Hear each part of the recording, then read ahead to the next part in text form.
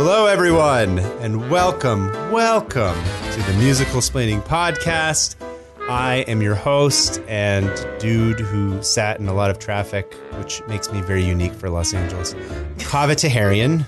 And I'm 34 and still don't know how to drive a car, Angelina Meehan. So Do you not drive? I don't drive, no. Oh, I didn't know that. No. It's so like New York of you. That's so like big city of you. I'm just so cool. It's actually really just like my crippling anxiety. But I'm working on that this year. So that's like one of my goals by the end of the year is to drive. So. I believe in you. I think you can do great things. Thank you. You know what? This is a great segue to the show we are talking about today. It's about a small girl with a lot of hope. This is, of course, the musical Annie, which I originally thought was about Anakin Skywalker from Star Wars as told from the perspective of his mother, Shmi. I mean, it is. They are both about orphans who are taken in by very powerful men.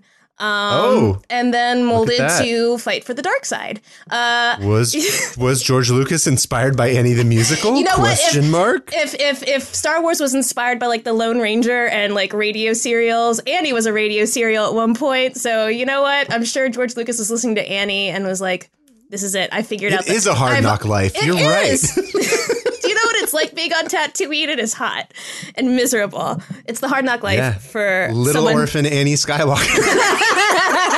Oh shit! I would love that. I'm gonna stick a pin in that one. Has no one done this yet? Was there like I guess Weird Al only did the Bye Bye. The American Jedi Pie or whatever. Yeah. I wish he had done it for Annie the musical. This year Anakin guy. Well, now that's all I'm gonna think about. Right? Yeah. This is all I'm gonna think about. This whole episode is just how can I make this about Star Wars? Yes. But yes, Annie. That's what I'm always thinking. We are talking about Annie, but specifically the 1982 film adaptation of Annie. Which was... This is the John Huston one, right? Yes, it's John Huston directing it. Which is so strange to me that he directed this. I don't know. I'm really interested in finding out. I'm not sure if you know about the story about like, how is it that he came to direct it? I actually do know. Okay, good. Yeah, I do. And it is like very funny because like at this point, I think in John Huston's career, he was kind of like Orson Wellesing it, where he was just kind of doing gun for hire stuff just to get those bills paid. To get drunk. But that's not the only reason why. I need the booze money. Right, exactly.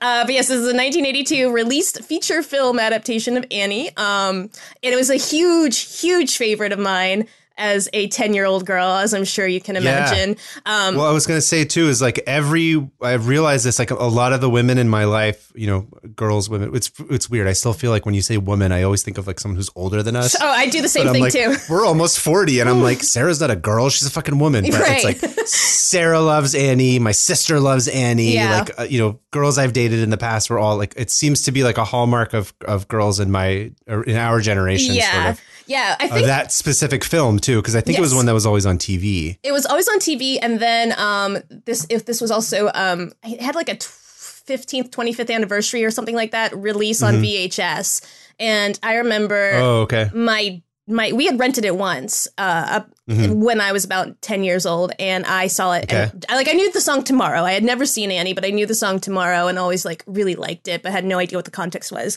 And besides like Little Orphan Annie was all I knew. How old are you at this point when you're seeing it? About 10 years old. Okay, so I'm sorry, you said that right. Perfect age. And my sister was 8, and my dad bought us a copy of it. And so like we saw it, and it was just like, you know how like kids media is often like, it's either like mice because mice are small and you kind of have that shared experience. Yeah. I feel like the same thing about like orphan content was like going on in our heads because it hits on that vulnerable thing of not being small like mice, but being abandoned or not having your parents. Yeah. Which is like the scariest thing ever. But this is presented in a way that makes it feel very like safe. Like, I don't know, between like Annie and like the Boxcar Children and like, I'm just like, there's just so much like orphan content where it was like, Dick Grayson. It was just like being an orphan is like an adventure, and we like, I don't know. It's something just in my dramatic little brain. Like I watched it once and it was like, I guess it also sort of but it sort of taps into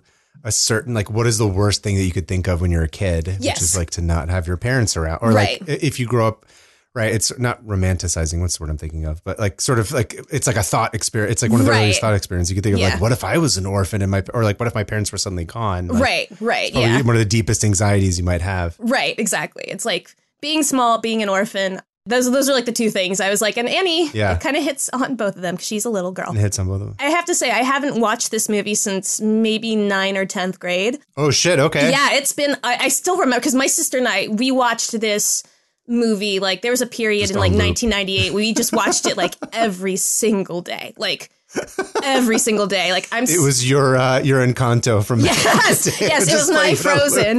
It was like we just like were obsessed with it. We don't talk about Bruno. It's like I was like, fuck that. I got Tomorrow or Hard Knock Life. It's very funny too because also like in '98 that was when what was The Life and Times of Sean Carter Volume 2 came out and that had like the Hard Knock Life sample Hard Knock in Life. it. Oh my god, you guys don't even know. I feel like that was the first really big Jay-Z song. Am I mistaken? Am I just really old and don't remember? I can't remember if it was that or Big Pimpin'. I think it might have been Big Pimpin'. When it was like everywhere suddenly, Jay-Z was like everywhere. Yeah, it was either that or Big. It might have been Big Pimpin'. You're right. Yeah, it was one of those two. So Annie has had some interesting like staying power in the I don't know. In the cultural zeitgeist, yeah. Yes. Especially and if of course, you were remade again, a couple years ago as Josie was. Josie worked on it as a right. Yes, our last guest worked on it. It also had a Michael Eisner like Disney Live production in 1999, I think, that starred like a bunch of Broadway people. It had like Audra McDonald and Victor Garber and Kathy Bates and Alan Cumming. And I watched this shit this was a filmed thing, you're saying? Do you remember like the Wonderful World of Disney when Mike Eisner tried to like bring back the Disney that thing on? Yeah, he did. They did like a version of Annie that was filmed like a movie, but like it was like a special sit down like event. And we watched the shit out of that. There is real quick for the young people. So it's like Walt Disney used to do this thing. I think it was like on Sundays where he'd be like, "Hi, I'm Walt Disney," and he would like tell you about something, and it was like addressing the camera about something that they're working on. And then he would introduce some fucking TV show or movie of the week. And right. Michael Eisner, who was the CEO of Disney in the late 80s, early 90s. Or I guess he didn't really become CEO until a little bit like later than that. But anyway, him and Katzenberg were vying for the position. But anyway, so Eisner becomes CEO, and then he was trying to sort of relive the glory days of Walt, trying to make himself in that image. And so I think it was Sunday nights, right? If I remember correctly. Was Sunday nights. And this was the same thing for that. Like it was also on Sunday nights. Like the Brandy Cinderella was also one of those things. That was also a Mike Eisner thing. But we watched that a ton. Of course, as you mentioned, it was remade fairly recently with Cameron Diaz and Jamie Foxx. And then there was just, I think, last year an Annie Live that I totally missed out on. I did not realize it had happened, but like they did like, I think it was either Fox or NBC did it. And now I'm very like tempted to go and watch it because I've seen all of them. I've seen so many productions of Annie, and this doesn't even count like how they tried to make a stage sequel for Annie. They did make a stage sequel for Annie, but we'll get into that later. Like I was just so deep into Annie. I used to reenact it with my Beanie Babies, like, and record it on video and make my parents watch it, which again, how did they not orphan me? I don't know. But yeah. Wait, so I guess maybe we'll cover this in the notes, but so it was like a Broadway musical first, and then it got adapted into a movie. Yes. When is this in the notes? Am I preemptively asking questions? Okay. It should be in the notes. Let's get, so I can answer my own questions as I read the notes. Yeah. Okay. So Annie. Annie is a 1982 musical family film directed by John Huston, based on the 1977 stage musical by Charles Strauss, Martin Charnin, and Thomas Meehan. Yeah, no relation. But that it was my dad's name too, by funny coincidence. Oh, interesting. Yeah. Maybe your dad had a second career that he never told you about. That would have been amazing. That would explain why you love musicals so much. Oh, sure. He wrote Annie. He wrote the book. The film stars... Yeah, right. Yeah. Your dad wrote the book. Yeah, my dad wrote the book for Annie. But I should clarify, Charles Strauss was the composer, Martin Charnin was the lyricist, and Thomas Meehan wrote the book of the musical for this. Gotcha. Yes. Yeah. Okay. The film stars... Oh, it's Albert Finney. I didn't know that. Yeah. Carol Burnett. I vaguely remember that. Anne Raking again. Yes. Tim Curry. Yep. Oh, and Bernadette Peters. Yep. Oh, shit. I didn't know that. Yep. I know all these names. It's stacked, honestly. Like, I was going through it going like, damn. I was going to say, so yeah, my sister loved it. I've seen parts of it. I don't know if I've ever, it was like, again, another thing that was on TV all the time. Sure. I don't remember ever sitting down and watching Annie from like beginning to end. Sure. So like of course like the songs are so popular that they're through osmosis I know them just because they're like in the popular culture. But I'm not sure if I actually really know the whole movie altogether. It's one of those movies that in my memory, especially as I got older and I actually started getting really into film, that it felt long, very long. So I kind of really understand that. Yeah. Okay. As I was saying, so it's starring Tim Curry and Bernadette Peters, along with the 10-year-old Aileen Quinn. Yeah. Aileen Quinn. It looks like Alien Quinn. Alien Quinn is Annie. Alien Quinn. 8,000 girls auditioned for the role of Annie, and it took Jesus a year Christ. of auditions, and Aileen Quinn was who they ended up going with. Yeah. Okay. Yeah. Loosely based on Harold Gray's long-running comic strip, Little Orphan Annie. Oh, I think I did know that. I should probably be more involved in this comic strips. Yeah. Little Orphan Annie, our movie concerns the exploits of its titular orphan hero, a young girl named, you guessed it, Annie. Yeah. Anakin. Who lives in Anakin Skywalker, who lives in a New York City Depression-era orphanage run by the cruel and deeply drunk mistress, Miss Hannigan. Yeah. Annie's dream of finding her real parents is shaken up when Grace Farrell, the secretary to munitions manufacturing tycoon Oliver Warbucks, invites the plucky girl to come live at his mansion for a week as a publicity stunt. But as Annie begins to endear herself to the hard-nosed billionaire, Miss Hannigan develops a plot to swindle them all under the guise of reuniting the girl with her lost parents. Will Annie finally get a permanent home? Will the sun actually come out tomorrow? All this and more in Annie. What a premise. And yes, it is based on a comic strip that ran until like 2010.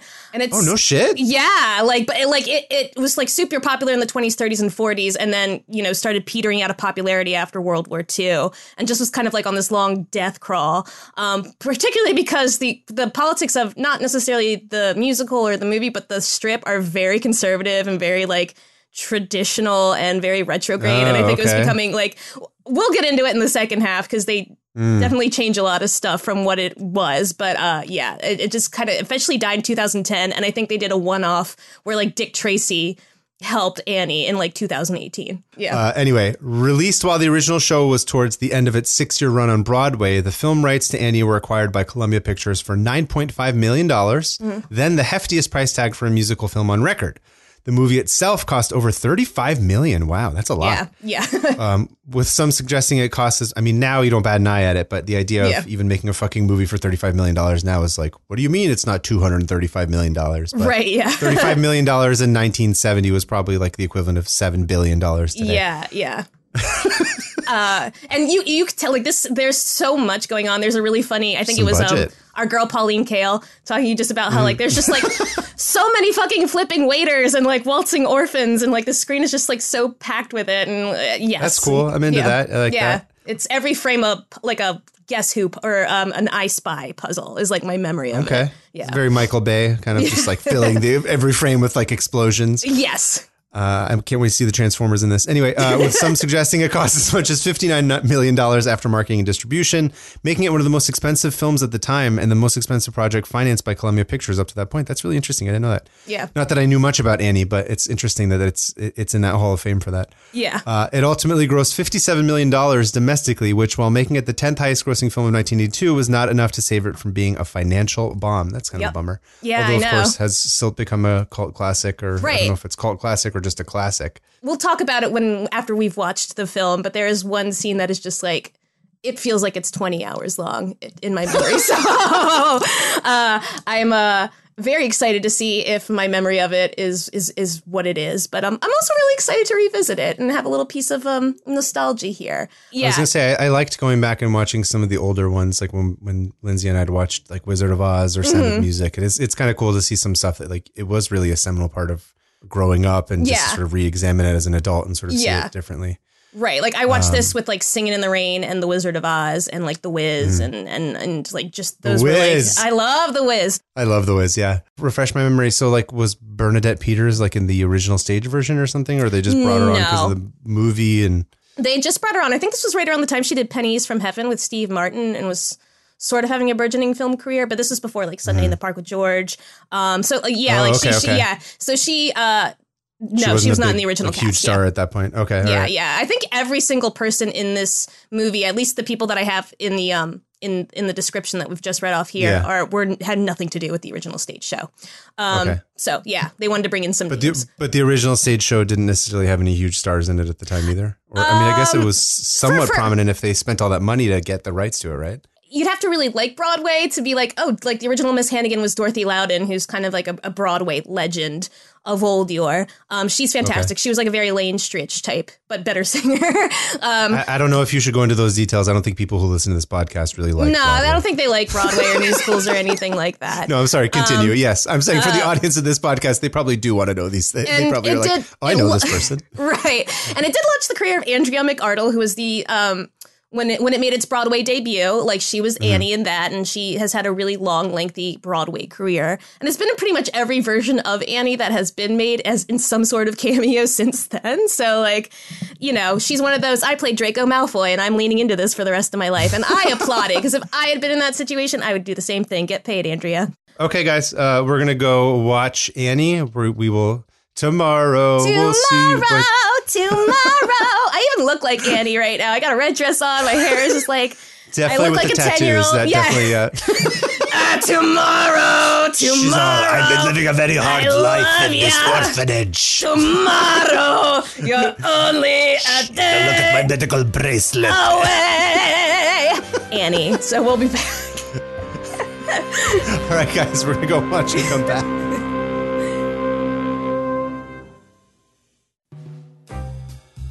This episode is sponsored by CuriosityStream, a subscription streaming service with thousands of documentaries and nonfiction titles, such as Curious Minds, where Paul Reed Smith, owner of PRS Guitars and master luthier, talks about his guitars, how they're made, and who plays them.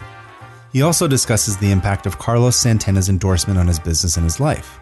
It's a pretty good little series. Some might call it smooth, maybe, but me, I call it smooth featuring Rob Thomas. You can also get access to our streaming video service Nebula when you sign up for CuriosityStream using our code at curiositystream.com/musicalsplaining. The Streamy Award-nominated Nebula is a video streaming platform built by and for creators. So you've got Nebula, why CuriosityStream? Nebula is a place for smaller, indie education-type creators to try out new ideas that might not work out on YouTube. With Nebula, you can see original video essays, films, documentaries, and whatnot from creators like Kat Black, Sarah Zed, and Abigail Thorne. Right now, you can get CuriosityStream and Nebula for only $2.99 a month or $15 for the full year. Once again, by visiting curiositystream.com/musicalsplaining. Once you use the code, you'll get a welcome email from Nebula giving you access to all the glory that is CuriosityStream and Nebula.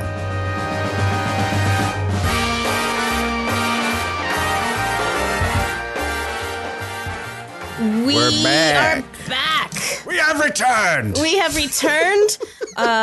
We have adopted a whole orphanage of young girls, and speak for yourself. I was just drowning in gin the entire time. Yeah, what a mood. Just a bathtub of gin surrounded by singing children. A very relatable mood, to be perfectly honest. Yeah, I was thinking, I think there was like a meme about something. Was it the Stepsisters? I can't remember. I feel like it was something along the lines of someone saying like, we thought we'd all grow up to be Cinderella, but we ended up being the Stepsisters. Sure. I could be misquoting this. Mm-hmm. And I feel like it was a similar thing where it's like, we all thought we would grow up to be, I don't know, Grace, but we all grew up to be Miss Hannigan. Right, exactly. Which I was watching this, I was like, oh, this is, as you would say, as you just said, it's a mood. Yeah, like her lying in bed holding a radio is just me, like, drunk, looking at my iPhone. I was like, oh no, exactly. Watching this again, feeling a little embarrassed for myself. But yeah, Annie. Annie, okay. So Annie is the story of little orphan Annie. Yes. Who is a spunky redhead who's tough and sweet and looks out for the littler gal. Yeah, she's spunky. She's got a hey misters and like yeah, hey misters. And we'll start like, fights with the boys. Yeah. She's a scrapper. Shit. Yeah, she's a scrapper. Very funny. Yeah. Escapes from this. And she lives in this orphanage run by the aforementioned Miss Hannigan. Miss Hannigan, who's an alcoholic flapper girl who makes bathtub gin and is only working there because that's the only job she can get, apparently. Yeah, I think that's and the sort of... she's not very nice to the orphans. The scores and scores of young girls that live at this public orphanage in New York City in the 1930s. Yes. Oh, and this, as I say, this takes place during the Great Depression, of course. Yes, That role, by the way, just completely owned and wonderfully played by Carol Burnett. Just like role of a lifetime for her. I think this is the movie where I learned the phrase camp from. Like, I was so enchanted by her as a small child. Like, this is what I want to grow up to be. Not necessarily a drunk with a tub of bathtub gin per se, but just like that kind of energy to me was like mind blowing. I was like, just being a fucking funny ass woman, just giving it 100% and stealing the entire movie. Like I love her so much in this movie. I was talking to Sarah about it. I was like, I feel like that was probably, it's between that and Warbucks of like, who's the most fun playing their role, like up to an 11. Like both of those characters are so like extreme, but they're both really funny. Yeah, like Albert, I forgot how funny Albert Finney is in this movie. God, it's hysterical. It's like, and I like, it's funny because Martin Charnin, who wrote the lyrics for the show, hated that they cast Albert Finney and hated him. They're like, he made him a joke and he made him this, and that. And I'm like, I guess we'll get through the plot summary of it, but like the stuff that John Huston does here is very interesting to me. So she's a young Annie's scrappy, doing all this stuff. Runs out one day and sneaks out and gets a dog that she names Sandy that just becomes her new pal. Yes. And then that she saves from a bunch of boys. Yes. Correct. The fight that we mentioned before. Also, we beat up boys. We should mention that Annie has a note from her parents saying that one day they will return to come and get her, and that they have a missing half of this locket that she wears, and that's how she'll know. She wears the other half. Yes. So yes, that sets the scene entirely. Grace something. What's her last name? I forget what Grace Farrell. Yes. Grace Farrell shows up. She is like the PR person. No, is she the PR person? The secretary. She's secretary. Right. Yeah. Which really means that like she does a lot of work that she does not get credit for or paid adequately for. Right. She shows up to the orphanage saying that Mr. Warbucks, who's her boss, who's Albert Finney, who's some he's into stonks. He's like a stonk billionaire. And then Grace has shown up to the orphanage to say, hey, we need somebody. We need to bring in a child. Can you loan us a kid for a week? Right. Which feels like the it's most a fucking library. Right. Like it feels like the most Depression era. Like, hey, we're just going to take these kids out of orphanage and put them in the Little Rascals and never give them a social support network. You know, we're just going to adopt a child for a week. The studio owns it now. Right. Exactly. So he invites an orphan to come live with him for a week as a good publicity stunt. And Annie just kind of endears herself to Miss Farrell. Yeah, so she gets brought to like his big fancy New York City mansion that I think is actually Monmouth University in New Jersey. Yeah, I was going to say, I forgot to look that up. I was like, where the fuck is that location? Because it's crazy. That building's amazing. It's such a cool building. And boy, you can tell they shoot the shit. They have fun shooting in that building. Yeah. So, she's basically, it's like, a 50-50 night and day type thing where she's got all of like this amazing stuff now. But, she still wants to find her folks, that thrust of money can't buy happiness. Meanwhile, Miss Hannigan has this like brother played by Tim Curry. His name's Rooster. Yeah, and he has a girlfriend named Lily St. James after the hotel, as she likes to say, played by Bernadette Peters, who is also very funny in this. Funny. Everyone's funny in this. There's not a weak actor in this. I don't think. I think everyone's pretty on point. I gotta say. Yeah, everyone understands the assignment. Exactly. That's what I'm thinking. Yeah, exactly. Everyone understood the assignment. Yeah, and they like. Miss Hannigan knows that Annie's parents are actually dead, and she has like the other half of the locket and like has been, saving it for whatever. And so Rooster and Lily decide to try and con, the Warbucks and Annie by pretending to be her actual parents. Right. So because Oliver Warbucks, when he wants to adopt Annie, because he becomes endeared to her, she wears him down and like makes him do all. He's like, oh, I forgot how to have fun. And then exactly. Basically, like, makes him to live life like within like a day, and then he's like, "Fuck it, I'll adopt her, whatever." At the suggestion of Grace. And he's also trying to like matchmake, parent trap the two of them somehow. Yeah. that conniving little Annie. But so when he goes to adopt her, she's like, "No, I still want to find my folks." And because he has learned to be a good person, he's like, "Okay, well, I'll help you find your folks by offering like this massive cash reward to anyone who can find Annie's parents. So, you know, they do a campaign, Rooster, they go on the radio, they're trying to like spread the word. Yeah. And then, of course, all these fucking scam artists all show up to try and be like, oh, Annie's my daughter, blah, blah, blah. And then in my favorite scene in the movie, or not my favorite scene, but my favorite like story point in the movie, there's too many people that have shown up to claim Annie as their child. And so Warbucks is like, this is like too stressful and chaotic. We got to go somewhere chill where like no one will find us. We're like, it's going to be really mellow where there's nothing happening. Let's go to the White House and hang out with FDR. Right. As you do. And FDR's got nothing going on at this time either. He's like, come on over, bro. Like, I'm just chilling. Yeah. He's like, come crash in my man cave at the White House. Exactly. I'm just taking a nap. Yeah, and Annie gets them all to sing Tomorrow. He's also, FDR is trying to convince Oliver Warbucks to help support the New Deal. And Oliver Warbucks is also, you know, a very much like cartoon staunch Republican. Capitalist, Yeah. Who's like, no, it's a crazy idea. Yeah, but Annie sings Tomorrow and like wears down everybody. And, you know, it's like tomorrow, the New Deal, blah, blah, blah, blah, blah. So they go back. Rooster and Lily St. James show up disguised as Annie's parents, and you know because with the they other have half like of the locket that Miss Hannigan had hid somewhere in like one of the boxes. Yeah, and her birth certificate and all that. They're like the Mudges, I think, is the name that they have, and you know they very begrudgingly like, or Oliver Warbucks and Annie are kind of like, okay, like. No, I don't want to go, but I guess these are my folks now. And they take her away, and then it, you know, turns into like this big chase scene. He writes them a check for $50,000 as part of the reward for you know showing up to sort of help Annie. So then they have the check, they drive off. Once they have Annie, they just plan on like throwing her into like the East into River a river, or something, quote unquote. Like, They're like, we'll just toss her into the river. Yeah, and there's this huge chase scene, and then Miss Hannigan has a turn of heart and is like, no, don't, you know. Because Annie escapes from the car because she's like, I got to pee, and then takes the check and then runs off and tears up the check and is like, fuck you guys. Right. And then runs onto some vertical fucking train track, which I guess is like a bridge thing that goes up. Yeah. And then Rooster is like, no, fuck you. I'm going to murder this child now. And then that's Tim when Miss Curry Hannigan's is coming to like yeet her into the river. Miss Hannigan's like, dude, like, I get it. Like, I hate Annie too, but like, you can't murder a child. Like, that's a little too much. Yeah. It's supposed to be like got a little redemption, too real. sort of. Yeah. Yeah. And so I guess they're apprehended, and then it kind of just ends. No, and then the same helicopter that they used to go visit. Right. RBG, very important. FDR shows up and FDR, they show up, or I'm sorry. So Warbucks shows up with the helicopter and his assistant, Punjab, who is very, very, very, very problematic. But yeah, so they save Annie, and then there's like a big party at the end, and I guess he officially adopts her. Where they tap dance.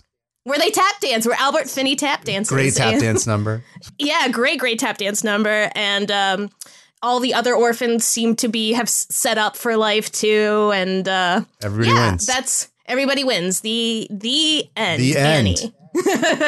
And that was it. That's all she wrote. Yeah, and it's very interesting to me because I mentioned in the first part that the actual cartoon strip Annie is like completely different from this. At least, especially like the actual stage version of this. This does take a lot of liberties. I feel like John Huston was a fan of the comics and included a lot of things that were not there. Like Punjab, the other character, the Asp, are not in the sage show.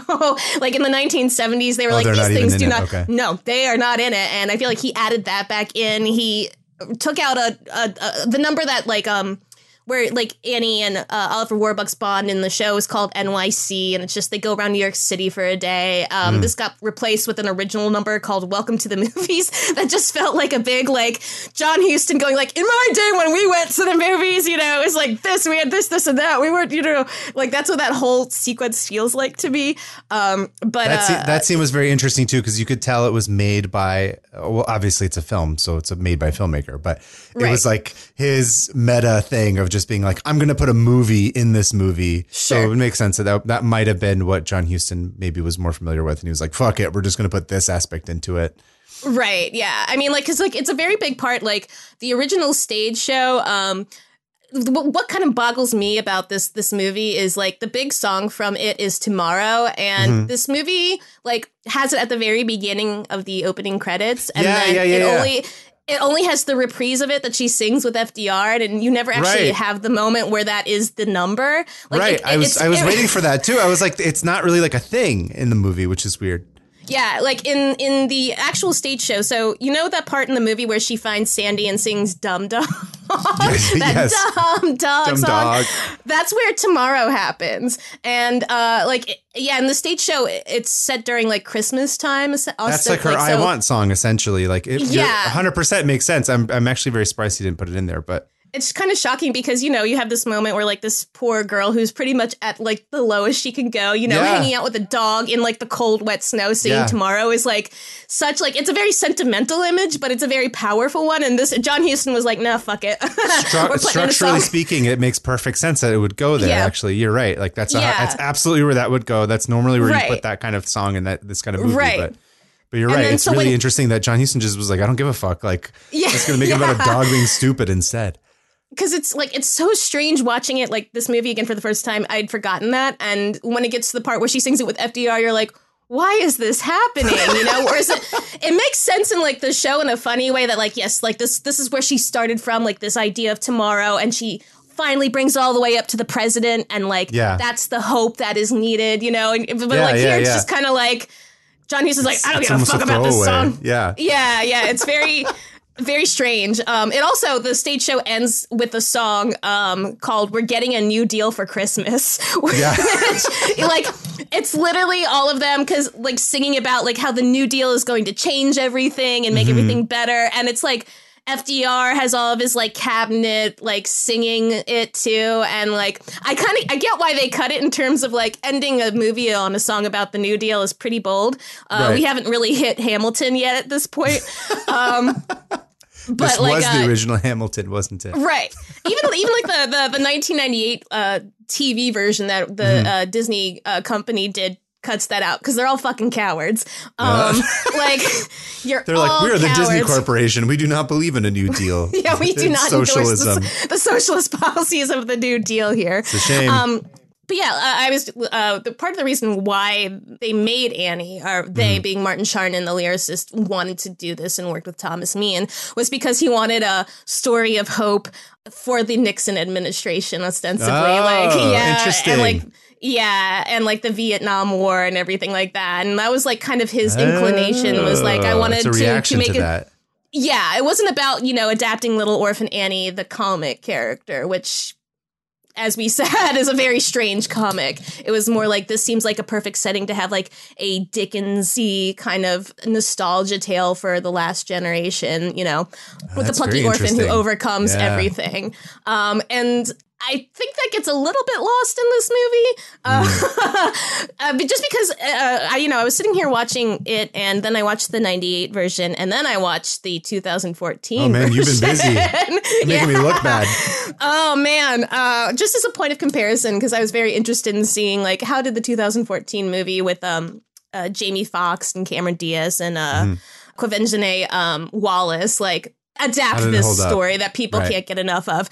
But for me, oh shit, I just lost my train of thought. Oh, so I was watching all these versions, and I watched the 82 one with my daughter, who number one loved it. Like immediately it was just like, I put it on and like her eyes did not leave the TV. It was the first like live action movie I've seen her sit the entire way through. Really? And Nick came down and watched the end of it with us, and then watched part of the 98 one with me. And he's like, it's very weird in the 80s one. Annie is just like kind of a pretty passive character in this. Things just kind of happen to her, and like it does feel more like I just came here to see the adults, pretty much. Like that's how that movie feels. And I was gonna say that was also my thought too. Is like it feels more like an adult movie that has a child character in it rather than a kid's movie. It's like you know, because point of view is also something you have to always think about when you're making a movie. It's meant to be the point of view of Annie, but it doesn't feel like it's Annie's point of view.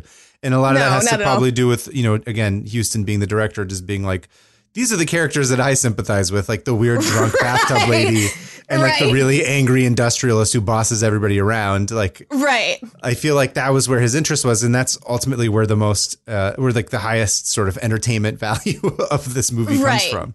Oh, well, it's funny because, like, I mentioned this in the first part, but the reason why the producer, whose name is escaping me right now, it's Ray Stark. Ray Stark, yes, Ray Stark. Yeah. No relation to Tony Stark. Tony Stark wanted to... If Tony Stark made musicals instead of weapons, Ray Stark. You never know. They probably went back in time again and did another one. Oh, sure, right. There's an alternate history storyline in there somewhere. But he wanted John Huston because John Huston, number one, was very much for hire at the time, and two, he saw John Huston as being very similar to Daddy Warbucks and wanted to bring that energy to the film. I very much got that sense too. Yeah, I didn't see the 2014 version, but I imagine that this version of Annie you would never make today because it's like this is what I was talking about too in terms of point of view. It's like it does not look as parents or adults as any kind of like figures that look out for children.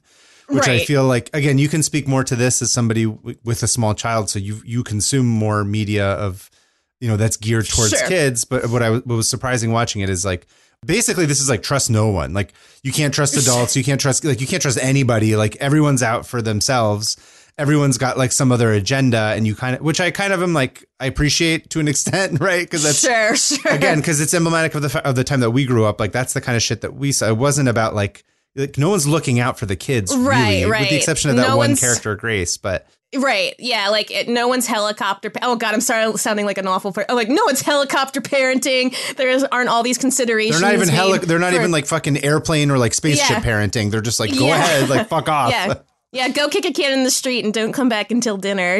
Like it has that mindset very, very much to it. Like where it's like even watching like the 98 Annie, it's like such a softer, like it's probably more schmaltzy, I imagine. Yeah, like this was not sentimental like at all. No. Yeah. It was just very much like, life sucks and then hopefully you get adopted by a rich guy. Right. If you're lucky, you'll get adopted, but otherwise you got to eat shit and like no one gives you anything. Right, exactly. And the 2014 version is interesting because they make Annie a foster kid, and Daddy Warbucks is now, I think his name is William Stacks, which is a very funny name. Stacks and Stacks. Yeah, Stacks and Stacks. And he's like a cell phone magnate running for mayor of New York City, and like, Annie kind of like weasels her way into like letting her live or letting her live with him for a few weeks. And like, it gave me a lot of respect for the John Huston movie because like it's so deeply cynical and materialistic in a way that I thought that was what the John Huston movie was. And in comparison, it is not. Like, really, it's just like, look at stuff. Here's stuff. Stuff solves things. The humor is so weird and adult at certain points and like completely disconnected from the fact that this is a story about a 10-year-old girl looking for her family. It's the strangest movie I've ever seen. There's like a moment where he takes Annie to a movie premiere, and it's a alien horror film starring Ashton Kutcher and Mila Kunis, and it's directed by Lord and Miller. And it has a Rihanna cameo in it. And it is like the most insane. It's insane. Like, I'm still like, I watched it this morning and I'm still honestly trying to put it together. Process like, what the fuck was this? Cameron Diaz is just like, she got a Razzie for her Miss Hannigan. Oh, was she not good in it? Oh, it's pretty next level bad. Oh, that's a bummer. I thought she would be funny. Did you ever see Bad Teacher? No, I never saw Bad Teacher, but I heard she was very fun in that. She was funny in that. I could see her being a good Miss Hannigan if she just basically plays that same character, which that's what it is. But that's kind of a bummer if that's not what it was. Yeah, well, she's still an alcoholic. I think she's like a washed up. She used to dance for CNC Music Factory. That's her backstory, which is honestly pretty funny. That's great. Yeah, she's like a washed up like dancer, performer, or something like that. But like, it just goes to show like, because like Kathy Bates plays her in the Disney version, and it's also just kind of like. Oh, you know what? Now I remember that. I suddenly have I just saw the image of her, and I'm like, okay, yes, I remember seeing the Kathy Bates on the poster. Interesting. Okay. Yeah, and it's very much like Alan Cumming and Kristen Chenoweth play Tim Curry and Bernadette Peters, which is honestly like really great casting. Yeah. And it's like Victor Garber and Audra McDonald or Daddy Warbucks and Miss Farrell, and it's like it's very close to the stage version. It's very family and wholesome like entertainment, that sort of thing. But again, yeah, the one thing that I struggle with is I'm like, what the fuck is this movie about? Like, honestly, like, I guess the closest thing you could say is just like, yeah, life sucks and maybe you get like adopted. I'm also surprised, although I guess it's 2014, which is now what, fucking 8 years ago or something, or 6 years ago. Yeah. But because I was thinking about it now, especially because Warbucks just looks like Jeff Bezos. He's just like clean shape, right? He's just, does no one? And I was like, how are there no memes about this? Has no one else made that connection? Oh my God, it is Jeff Bezos. Oh my God. He literally is Jeff Bezos. Like he's clean shaven. Like he's all like, you know, the Lex Luthor kind of look. Yeah. Because I was like, to me, the natural thing would have been like, if you were to remake it, is that he would just be a tech billionaire. Like that's what he is. Right. It's Elon Musk adopting a child. Probably less Elon Musk. I would say it's more Jeff Bezos. Yeah. Jeff Bezos adopts a child and takes them to his Seattle like headquarters for a week, and he's like, I don't know how to interact with people. Like, this is very weird. She helps him develop like the Amazon Center for children in need of parents. The end. No, that is not what the 2014 one is. It's so like Bobby Cannavale's in. Like, it's such a weird movie. You know what I will say? I can watch the 82 Annie and the 98 Annie, and I had a huge fondness for both of them as a kid. But this one was like the most insane thing I've ever seen, and also very boring at the same time. That's a bummer. But which is like, you know what? Every time I'm like, man, we still want to watch this one like very strange Cinderella tale about a random child suffering and then just by chance getting adopted. You know, watching both the 82 and the 98 ones, I'm like, okay, I get it. Like, there's the 98 one leans into especially the idea like that, you know, kindness and love can make a person good. Like, you know, it's a much softer Oliver Warbucks. There's they cut his big song in the show and instead kind of replaced it with that Carol Burnett number that he has, that Albert Finney has with her, where he goes to the orphanage. We're trying to like, get the papers to get signed. Yeah, and she's trying to fuck him. Too. Yeah. Yeah. A lot of her trying to fuck everybody, basically. Like that's true. Every dude that shows up into that orphanage, she's trying to bang. Yeah, and I'm like, you know what? I understand it, sister. Good for her. Yeah. Like, she really is such it is a very funny number, and it's fun watching funny. Albert Finney and Carol Burnett just like do something for the adults, I guess. But like, it does kind of like drop the thread of like him actually caring about Annie a lot more. I don't know. Like, it's but again, I'm like, I kind of like it because it is just like this alien bald Jeff Bezos, like just kind of being like, okay, I guess, sure, why not? He's like, sign this fucking paper. Right. It's just like this long ass. There's like a lot of songs that were cut from the stage show and new ones were written for this, and I think it's about a 50-50 split of what works and what doesn't. But I do sincerely love that song just because of how like unnecessary it is, and also just how fun it looks like Albert Finney and Carol Burnett are having there. It's like, finally, no children. Did the painting arrive? I was trying to do the like I tried to do the voice around the house, and then Sarah was like, you need to stop screaming at everyone. And I'm like, I'm doing the Albert Finney and fucking Annie. Oh, I don't like her. I like, put her in my bathroom. I wanted a boy. Yes. Oh, it's such a good performance. Like, the more I think about it, the more I'm like, yes, Albert Finney. I'm going to be doing that voice like for the next 2 weeks. I'm just going to be screaming it around the house. It's very fun to do. Oh, yeah. Oh my gosh. One of my favorite lines of this is like when Miss Farrell comes up to Oliver Warbucks and is like, we should adopt Annie. And it, like, she's got like this beautiful yellow dress on. And he goes like, your teeth are crooked. And she goes, I'll get them fixed. And then he goes, no, I like it. And it's just like. Well, then I'll keep them. Yeah. It is like they have like the weirdest, him and Anne Reiking, our friend Anne Reiking, from All That Jazz, have like the weirdest chemistry in this. Like it works, but it's just like insane. Like I would say that's generally how I would describe this movie, is just kind of insane. Yeah. Did you ever see the Robert Altman Popeye? I did. This movie when I was a kid. Yeah, this movie reminds me of this so much. Like, I think like there was only interesting. Yeah, like it's based on, you know, like an old 30s, you know, right property, but it's made for the audience, but not. It has like this weird sense of adult humor that wasn't present in those things. Did Popeye come out after this or before this? I think it was before. I think Popeye was a couple years before. And it's also, again, like this big budget, you know, set piece musical.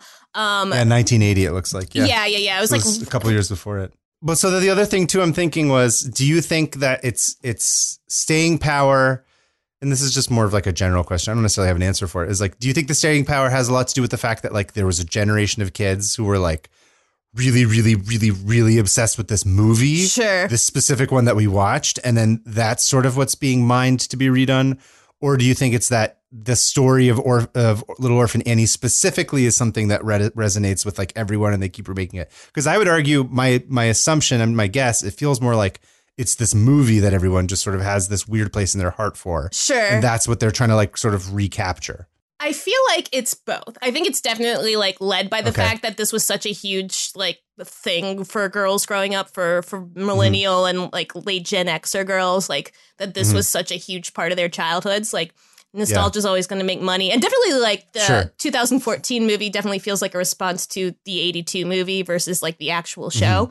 But I also do think like, one, Cinderella stories are always going to be popular. I hate to generalize, but especially with girls, especially like when you feel like you're a sad kid who doesn't have any kind of hope, like the idea that there's something, you know, good waiting for you is like such a strong narrative pool. Even like the idea, like we said, that this was written as a just kind of like an Oliver Twist type tale for the Nixon era, like that, and how we still love things like Oliver Twist, like this idea of being about as beat down as you can and as vulnerable as you can, being a small kid and still having hope that, you know, things will get better. I think it's just going to be an eternal like narrative thread that people really like. It is fascinating the way you framed it too, just as far as being like, this is a Nixon era thing that was written as a reaction to the Nixon era, but then became a touchstone for kids in the Reagan era. Yeah, exactly. Yeah. That was about FDR. And then re-released and then remade during the Obama era. It's like, it's such an interesting thing to me. It's like that'd be a weird, crazy essay to write. Like try and like dissect the politics of it, like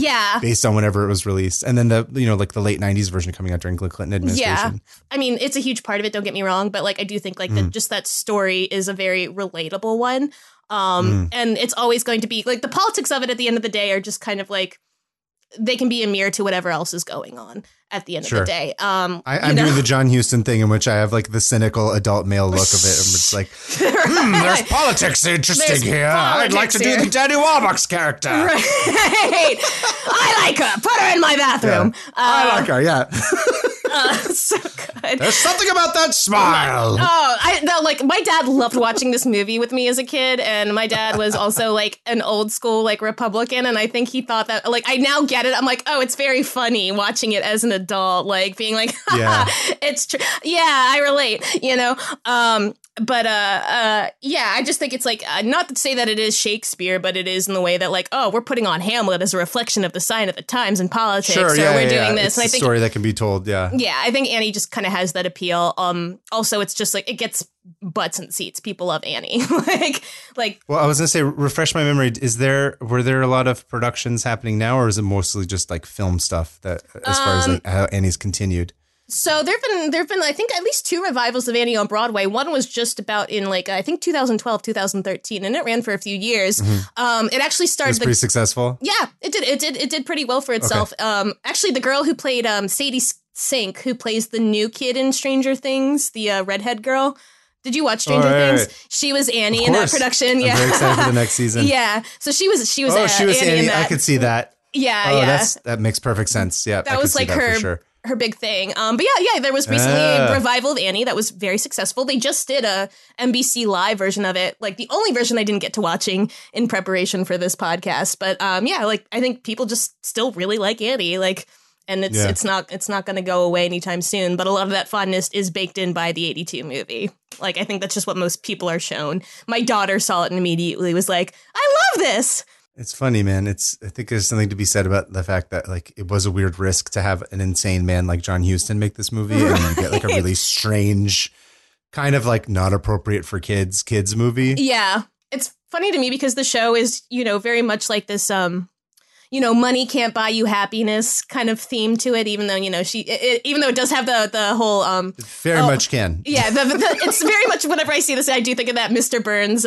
Burns' Bear parody where he gets in the car immediately and goes, let's roll, when they're like, do you want to stay with us poor farmers or do you want to live with this twisted old millionaire? And Mr. Burns runs into the car. Let's go. Yeah, puts on the shades. I'm like, I mean, the choice is always going to be like, yeah, sweet, I got a rich dad now. But yeah, I can see like the weird why it didn't sit well with some people. It's like we've got millions of like backflipping kids that we paid, and we got fireworks, and we got like this big fucking chase scene that does not happen at all in the stage show. And we're just blowing it out like entirely, and it does feel like a little weird at times watching it. Like just, I don't know. He has to stick to his instincts, right? In terms of the kind of shit that he's going to make anyway. Right. Yeah, I mean, they got John Huston to make Annie, and what you do is exactly. John Huston you want a made John Annie. Huston movie. Yeah. So what happens in the third act in the musical as far as like there's no car chase? What do they do? Is it just like they get discovered and it's done? Or? They like immediately they get discovered. It's actually Miss Hannigan who plays her mom, which doesn't really make a ton of sense because you'd think like Annie will recognize her immediately. But they get caught, they get arrested, and then it ends. Like it's like very much like we have to pad this out for a more, I guess, climactic third act. Yeah, I was gonna say it makes sense. It's still a film at the end of the day, as much as it's a musical film. Like you need to have some sort of car, like a car. It makes sense. I would see how they do that. Because when you do watch like the '98 version, it is kind of like, okay, well that just happened, and there we go. Again, then it ends with the song about the New Deal, a very strange, a Christmassy song about the New Deal because the show, the stage show, is set during the Christmas season too. Build back better, build back better. That'd be the new one. No, Annie really was on like the pulse of America far before we knew it. Like we wouldn't have had Hamilton if Annie didn't have the audacity to you're right. to make FDR a singing character here. We got a whole rap battle about where the Capitol is going to be placed. We wouldn't have gotten that without Annie singing about the New Deal. Like it's really a pioneer in terms of putting presidents in musicals. That in 1776. Yeah. All right. Yeah. Anything else you wanted to cover? We should probably start wrapping it up. I think I just wanted to, like, I was, the older you get and the more cynical you get, the more stuff like Annie could be, especially like in that like kind of 2000s era of just being cynical about everything and everything sucks and this is bad. Like I remember going like, yeah, that movie's bad and I hate this. And just watching it again, I'm like, okay, like I get it. This is like watching it with my daughter. I was like, all right, I get it. I can't really hate on Annie. I love singing Little Girls at piano bars. That is like my jam to go to. Like, I'm like, okay, I get it. I get the appeal of Annie again. I get why I liked this so much as like a 10-year-old. Even like I was home cleaning my mom's house this weekend because we're getting prepared to sell it. Yeah. And I found a thing I had forgotten that I'd like even had at this point, just because it held a lot of like, I guess, hard memories for me. But my mom's jewelry box had this locket that my dad bought me that my mom gave me after he had passed away. He'd bought it knowing he was going to pass away. And my mom had been keeping it for me. I didn't really want to keep it with me because like I think it was just too much for me.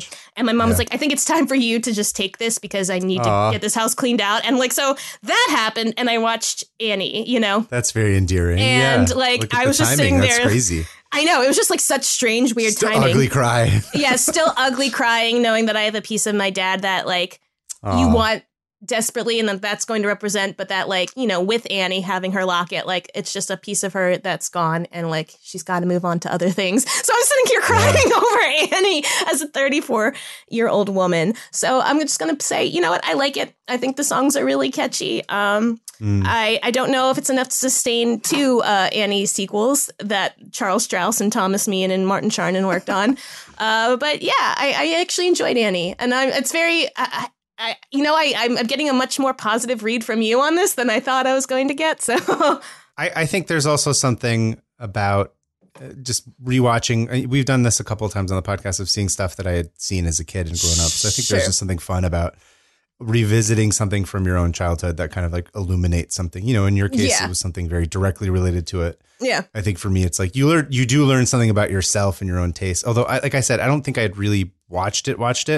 Sure. But I'd like seen parts of it like a million times. But right. I think it always ends up, like I said, informing something about your upbringing that you didn't necessarily realize. Like, revisiting allows you to do, which is fun. So I think for me, it was mostly the idea that it's a kid's movie, but I'm saying it's a movie about kids. That's not a kid's movie. Yeah. And that's not a thing I feel like I've seen very much. Not that I was really necessarily actively looking for it, but I was like, oh, this is very, very different. And I can see this not being made in this way at all now. Oh. So it's very much like sort of trapped in amber, kind of like this era that no longer exists. Yeah. That, like, they just wouldn't make it like this now. Like they would, like the role models would have to be more role model-y, which isn't necessarily a bad thing, by the way. That's not like they can't just have kids be like, raised by drunks who are pieces of shit. I think it's obviously, like, I don't think it's bad that, like, media aimed towards children tends to be more like, not aspirational, but tends to be more like conscientious of like the things that they go through. But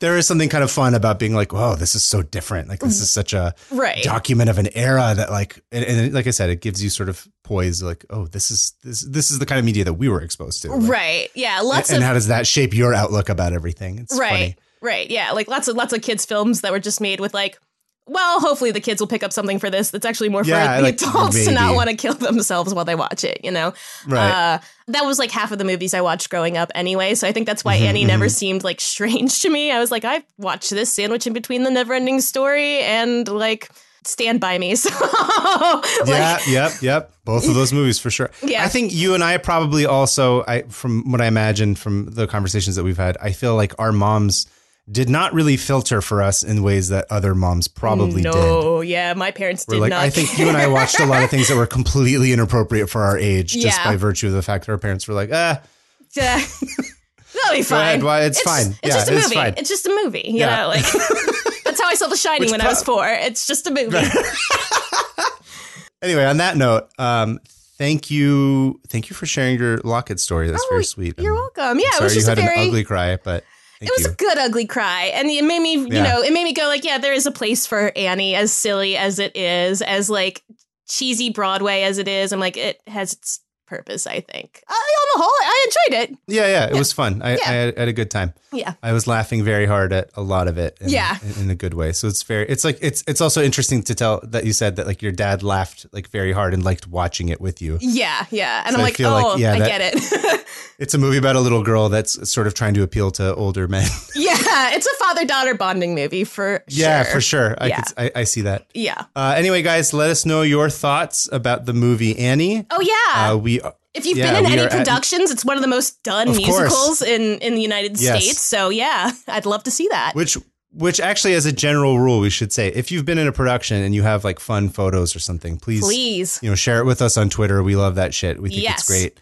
Love it. People have a lot of good stories to share. So we are at Musicalsplaining at Musicalsplainin with no G on Twitter. Yep. At Musicalsplaining with a G on Instagram. Mm-hmm. We get a lot of messages on Instagram, and Instagram's interface is really not meant for that. Yeah. So you're probably better if you tweet at us rather than try and send us stuff on Instagram, just FYI.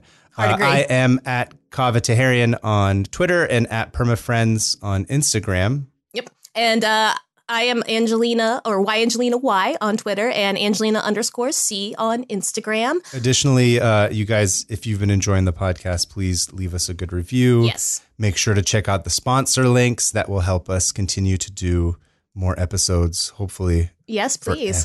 Forever. In perpetuity. From beyond the grave. Yes. And thank you. The sun will come out tomorrow. Tomorrow. I'm 34 and I think I look like I could still play Annie. I could still play Annie, right? You could. Are you gonna real quick? Are you gonna audition for this Assassins thing? I think you should do it. Oh, I mean, I have the perfect hair right now for Sarah Jane Moore, so I gotta kind of do it. So yeah, I think you should do it. I think you should audition. We shall see. And if it happens, maybe we can business expense a flight for me out there, and we'll record it, and then we'll review it. It'll be a good time. Fingers crossed. Don't count on it. Yeah. But yeah. Anyway, everybody start an online petition to cast Angie as Prayer Circle. Sarah Jane Moore, Squeaky Fromme. I'll be in the ensemble. I'm not above it. Come on. Prayer Circle. Anyways, guys, thanks for listening. We'll see you at the next one.